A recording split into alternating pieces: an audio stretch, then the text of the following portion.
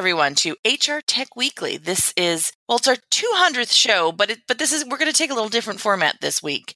Joining me is John Sumser, who is the editor and chief of HR Examiner, and we're really excited to have a little bit of time here during the holiday weeks to have a conversation about John and John's background. But before we get started, we're going to say thank you to Benefit Ed, who is our sponsor for the HRTech Weekly this week and who has graciously offered to help sponsor the show, and we're just really excited about that. So, John, normally, HR Tech Weekly, we talk about all the things that are happening in the HR tech market for that week, what things have been invested in, where the market is going, what's happened from a industry news and information for the week.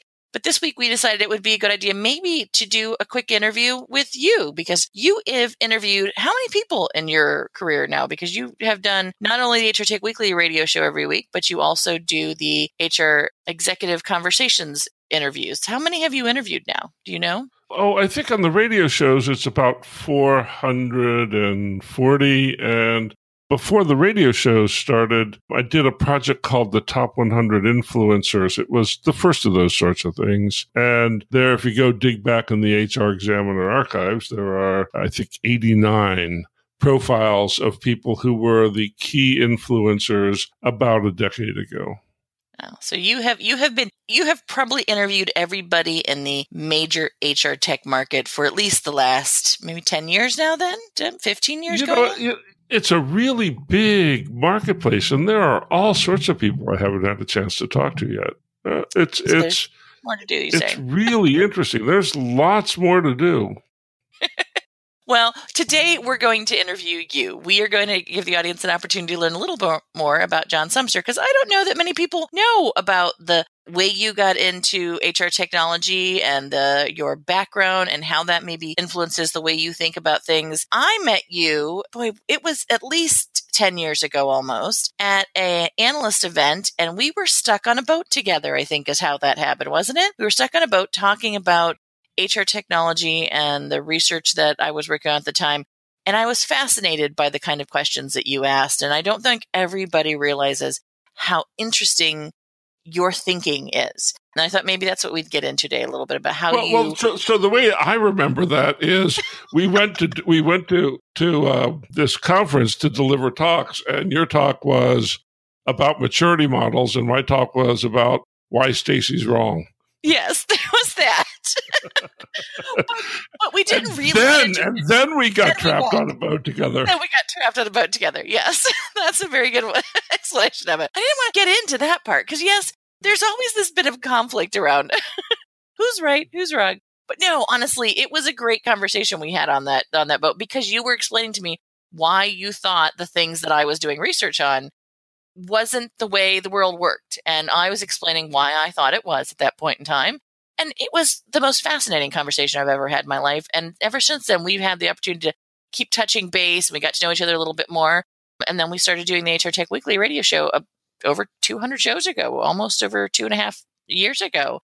And 4 years ago. 4 years ago? Oh, my goodness. See, the time, it's right, because we got so much time that passes. But over past 4 years, we have been talking like this every week, and most people don't get the chance to do that with you. So I thought it would be a good idea maybe to dive a little bit into your background. So Let's start with a little bit about what you were like as a kid. I think a lot of people don't realize how important sort of when you grow up, all the things that happen to you, how that might influence the way you think about the world. But you were an Army brat when you were a kid, right? You traveled around quite a bit. Navy brat. I traveled a great deal when I was young, and I continued to do that when I went to work. And so we recently moved into a house in a town called Healdsburg, and it was the 27th move of my life, which gives me an average of slightly over 2 years per living place, which is the Navy tour of duty. And so that was a big shaping factor for me. The other thing that shaped me is I loved to read. There was a little library in our town, and one summer I read every book that was in it. And I particularly liked science fiction that was sort of engineering oriented. The big boom in science fiction when I was growing up were stories of sending rocket ships to outer space and doing interesting thing with engineering and physics. And I just ate that stuff up. And so that was the beginning. And I'm imagining you as a little kid, right, going into the bookstore and sort of saying, or into the library and saying, I'd like the next book. And you're finally the librarian going, you've read every book in the place, right? At this point. It was a little library. It was probably only 300 or 400 books. And I just stayed there that summer. I just stayed there and plowed through them all. Yeah.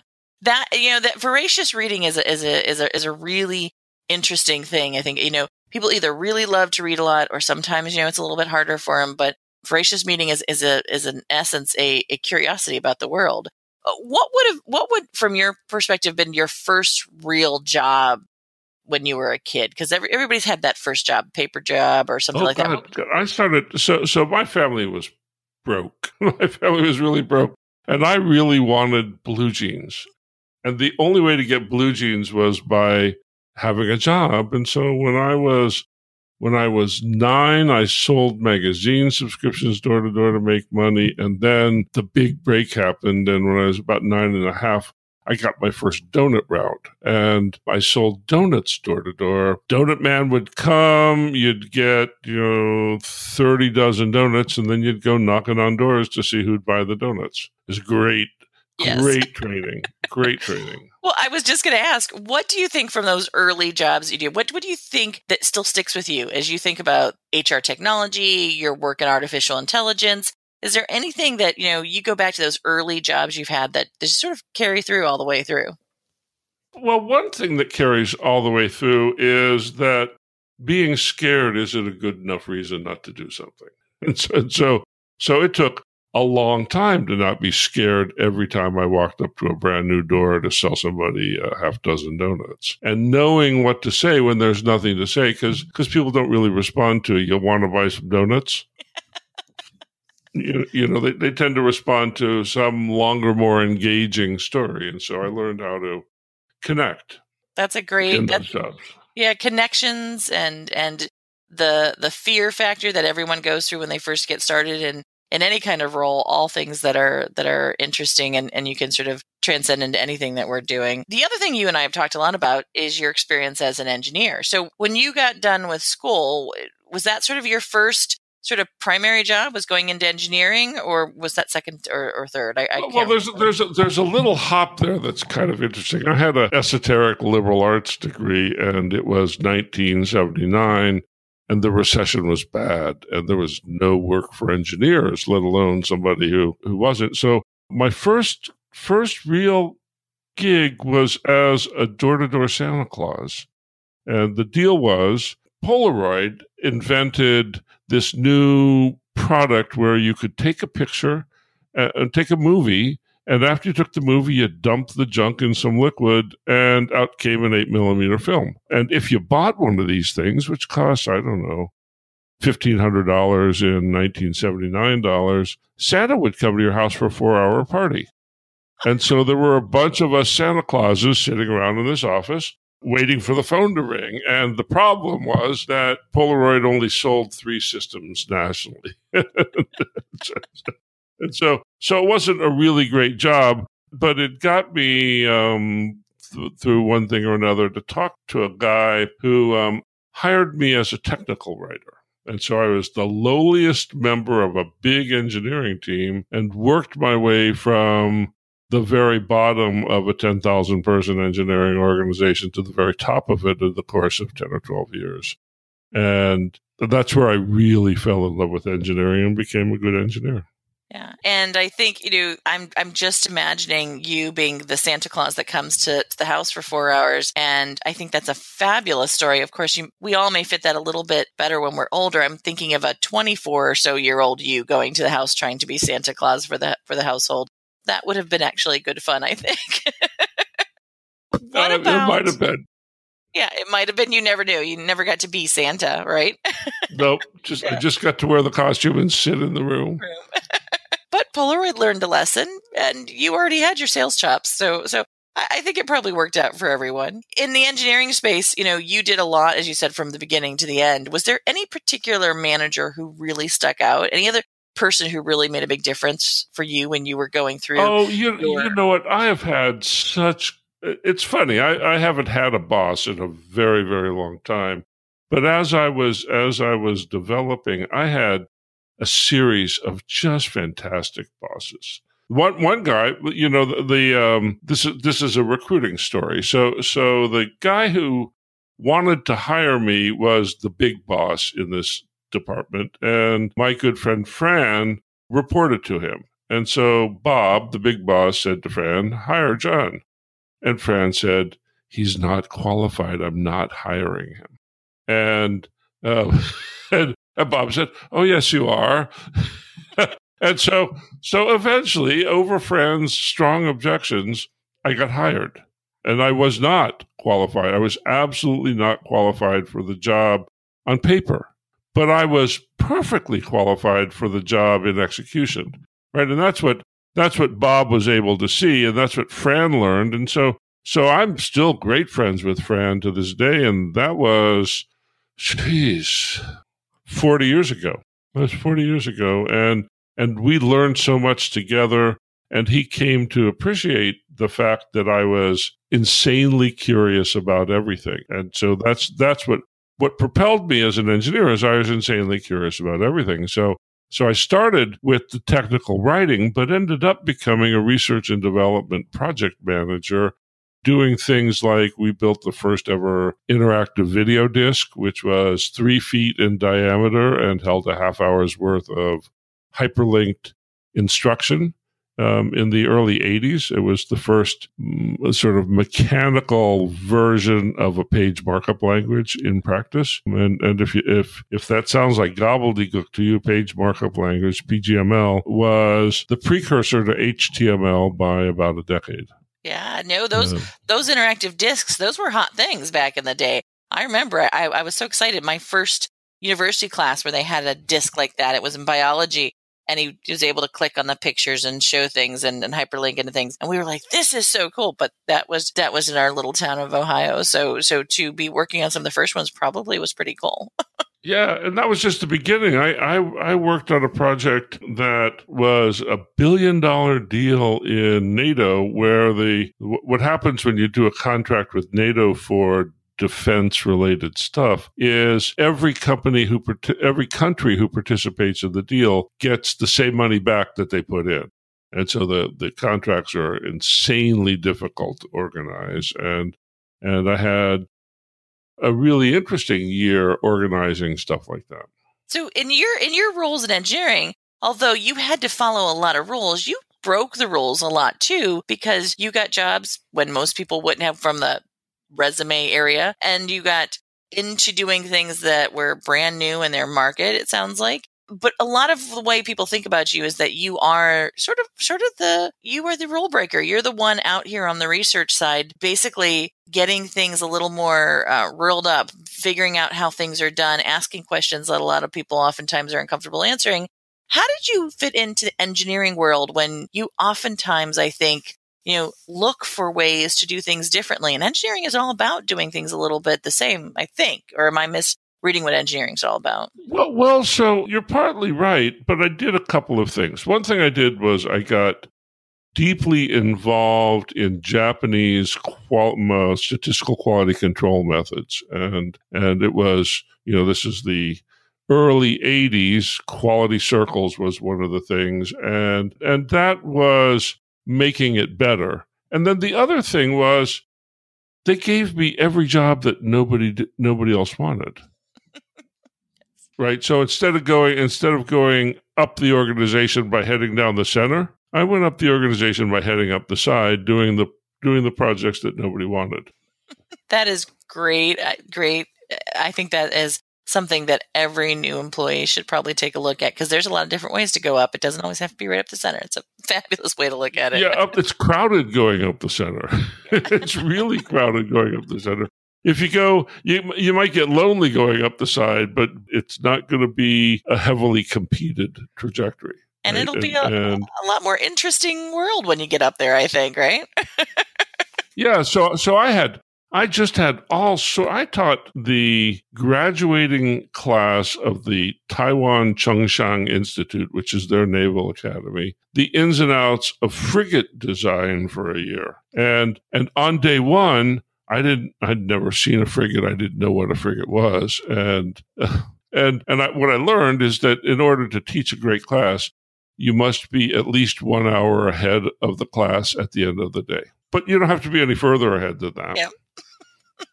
And that's a lesson that great trainers learn. But that was every day for a year. It was go home, study up, figure out how to make the next day work, and get it done over the course of a year. And it was an extraordinary experience. But nobody wanted the job, right? Exactly. Nobody wanted the job. I was just going to say that's the most interesting thing about all of that. I was going to say, learning how to be a trainer, learning how to be a writer, we're learning how to do engineering, learning how to deal with the challenges of organizations that aren't quite doing things the way you expect them to be done. All of those things in one career is big enough, right? Did you know 86% of career seekers would commit 5 years to an employer offering a student loan repayment benefit program? Even more amazing, only 4% of employers offer one. Benefit Ed makes it easy to introduce this in-demand benefit any time of year. Simple administration for you, simple sign-up for employees. You can help them pay down student loans or save for college. Compete for the best and build your dream team. Learn more at youbenefited.com/HRTech. That's youbenefited.com/HRTech. You also then started running your own company after that, right? So you started in the internet business with your own company, and then you also went into sort of recruiting field as well. And that's how you got into the influencer space, correct? So I had this background in writing and publishing from the engineering days, and I came to California to run something called the Point Foundation, which owned the Well and the Whole Earth catalog. And so it was my actual dream job when I was a 14-year-old kid. And I got it when I was about 40, and it didn't work out very well. So 18 months later, I was trying to figure out how to feed my family, and I didn't really have any choice but to start a company. And it was not something I ever imagined doing before, and it was the smartest thing I ever did. So the original company looked at the use of the internet for various kinds of marketing, one of which was job marketing, and very quickly became focused on the comings and goings statistics and personalities of people in the online recruiting business, which was really nascent. That was early days, right? You were there at the beginning of Monster.com and the whole crew, correct? Right, early days. So I never know how to say this exactly very well, but it seems to me that there's no such thing as an industry till there's somebody who observes the industry, and I was very clearly the first observer of the industry, and so I grew up with it. It grew up with me, and it was a very, very interesting time that maybe a decade ago, we're going into the 10th year on the HR Examiner. And so a decade ago, I enlarged my field of view to all of HR technology from recruiting technology. So let's talk a little bit about HR Examiner. So HR Examiner it's a published magazine. Every week you put out a series of articles, radio shows, and topics that most magazines in the space don't cover. And it's also a great venue for you to have a lot of conversations with people as well. What was the impetus for doing HR Examiner? What was the space you were trying to reach when you started doing HR Examiner? It was kind of like I didn't know how to do anything else. I wish it was infinitely more clever than that, but I think if people get anything out of this conversation, what you should take away is it doesn't take being super smart to pull off some of this stuff. It takes being boxed in or desperate or lazy or incapable of thinking of anything else, which is what is the story with the founding of HR Examiner. And, I at the very beginning of HR Examiner, what I did was try to interview everybody who mattered. And got a pretty long way with that. And that became the foundation for our editorial advisory board. The strength of the HR Examiner is the team of about 25 people who write for the editorial advisory board, and they write on subjects at the edge of HR. And it is thoughtful, it's well executed, and the people who are regular readers are the kinds of people you want running your HR transformation projects, basically, because they've got big ideas and big imaginations about HR. Yeah. I'll give you another thing. I think HR Examiner, I get what you mean by sort of boxing, because sometimes necessity is the mother of invention, without a doubt, when it comes to things that are maybe bigger than we realize they are. But I think the insatiable curiosity is definitely a big part of that. Your desire to always ask, why are we doing this? That has been the biggest driver for me in our conversations. Even when I think something is common sense, everyone should understand why we're doing it. You ask why, and I think you make us think a little differently a lot of times. Maybe talk a little bit about, you got into artificial intelligence in the last few years and the work that you're doing with that. What kind of questions are you asking now that you think are different from what the rest of the market is asking in the space of artificial intelligence? I think there are a couple of things. One is I'm asking pretty extensive questions about ethics. And I think ethics is a very, very big topic, because what we're talking about with intelligent tools is bringing automated workers into the fold in the workforce. And we need to understand how to relate to them and how to absorb what it is they have to offer us. And what they have to offer us is never the truth. What they have to offer us is an opinion. And so the challenge, the ethical challenge, is understanding what that opinion means and what the limits of the machine that gives us the opinion are. So that's a question that sometimes it feels like I'm drowning in the answer to that, because the engineer's approach to intelligent tools is to slice things up in as many pieces as possible, count those pieces, and then present the counted pieces as a representation of the whole, right? And so as soon as you start slicing stuff up, it dies, right? And so there's always something vital missing from a machine's model. And the question is, how important is that today? Because the value of the machine's model varies over time, just like worker performance varies over time. And you don't really want to take a strategic answer from me if I'm grumpy, because you might come back a day when I'm feeling a little bit better and get a smarter answer. And machines have those same equivalents of moments of grumpiness and moments of optimism. But we haven't been trained to look for that. So it's a trouble spot coming in usage, I think. That's, and I think it's fascinating to think about the idea of the technology being something that, we're so used to saying that technology is always the same. That's the value of technology, right? But I think what you're saying is that in this new world we're creating, it won't be. And that's going to be the most difficult part. If it's more human, humans are more complex to deal with, right? Well, and what you're saying is right, but there's, like, everything in this space has its own contradiction baked in. So what a machine learning algorithm does is it tries to find all of the range of the answer and settle in on all the range of the answer. But what happens is, as soon as the algorithm has learned everything, it stops the machine equivalent of being curious, or the productivity equivalent of increasing productivity, and just creates a flat thing. And jobs don't stay flat, and answers in organizations don't stay flat. So what you have to do every time it flattens out is figure out how to get it working again, right? And so on a level, managing digital employees means noticing when they've fallen asleep and waking them back up so they can go do their damn job. Sometimes very true, yes. Right.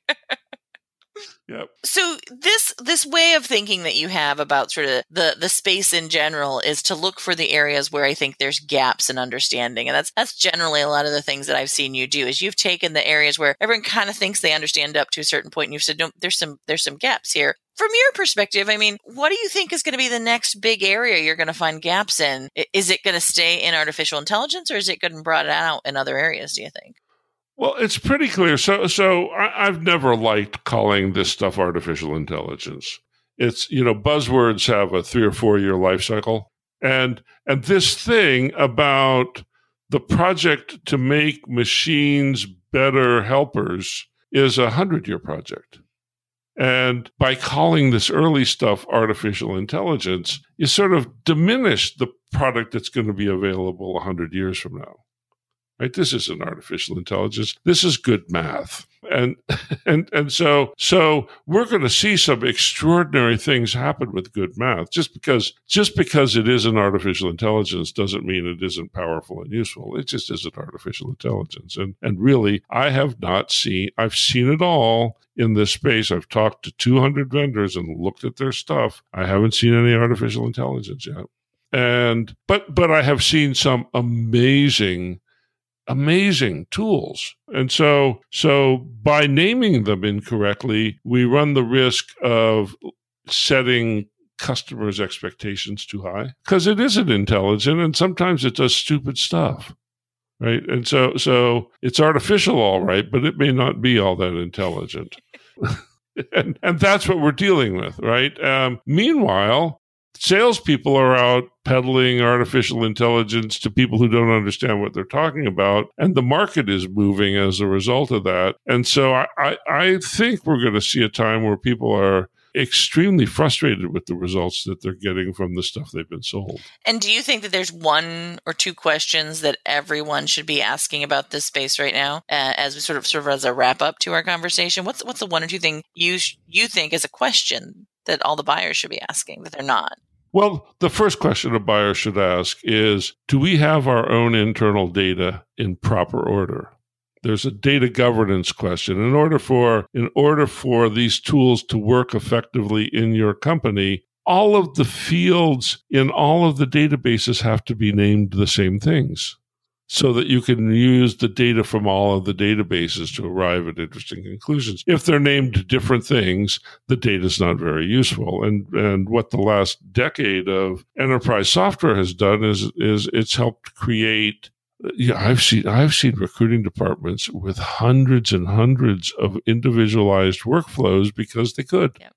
And in order to get intelligence out of all of that data, you have to collapse those workflows into something that's more standard, right? So is your data properly organized is a really big and painful question, because each one of those individualized workflows is somebody's little baby. Yep, exactly. It's a hard work. And not all the little babies are going to survive this particular round. And so you gotta go through that to be ready. And then the second thing is, what are we really trying to do is so important, and it takes a lot of work to get to the place where you have an idea of what you want to do with intelligent tools in your business. And that's a hard question that doesn't have tangible results. It just has planning as the result. And maybe the third question, and this is one of those ones where people push back a lot, is there really such a thing as ROI in HR? And I would suggest that there isn't.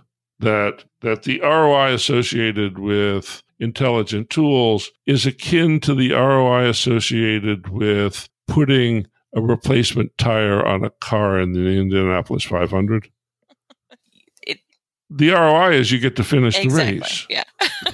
The ROI isn't, there's no better, it's just you have to do it, right? That's right. Yeah. Exactly. Yeah. Exactly. And so those are the 3 things that I would leave you with. Well, John, hopefully those who've had the opportunity to listen today not only learned a little bit more about you and the way you have sort of created or developed your own thinking around all of this, but also hopefully they've got an opportunity to think a little bit more about the questions they should be asking. Because I think that's the thing I take away most from our relationship is you always make me ask better questions. And I think anybody who can do that for someone is one of the best coaches and mentors in the industry. So thank you, John, for taking the time to talk with me and share some of your background and your history with us. And thank everyone for joining us for HR Tech Weekly this week. We've had a great time getting a chance to share a little bit bit more about ourselves along the way, and hope that everyone will continue to join us. I think next week everyone will we'll do a 200th anniversary or 200th show session, so everyone will get a chance to hear us talk a little bit more about things that are going on in the market there. And John, any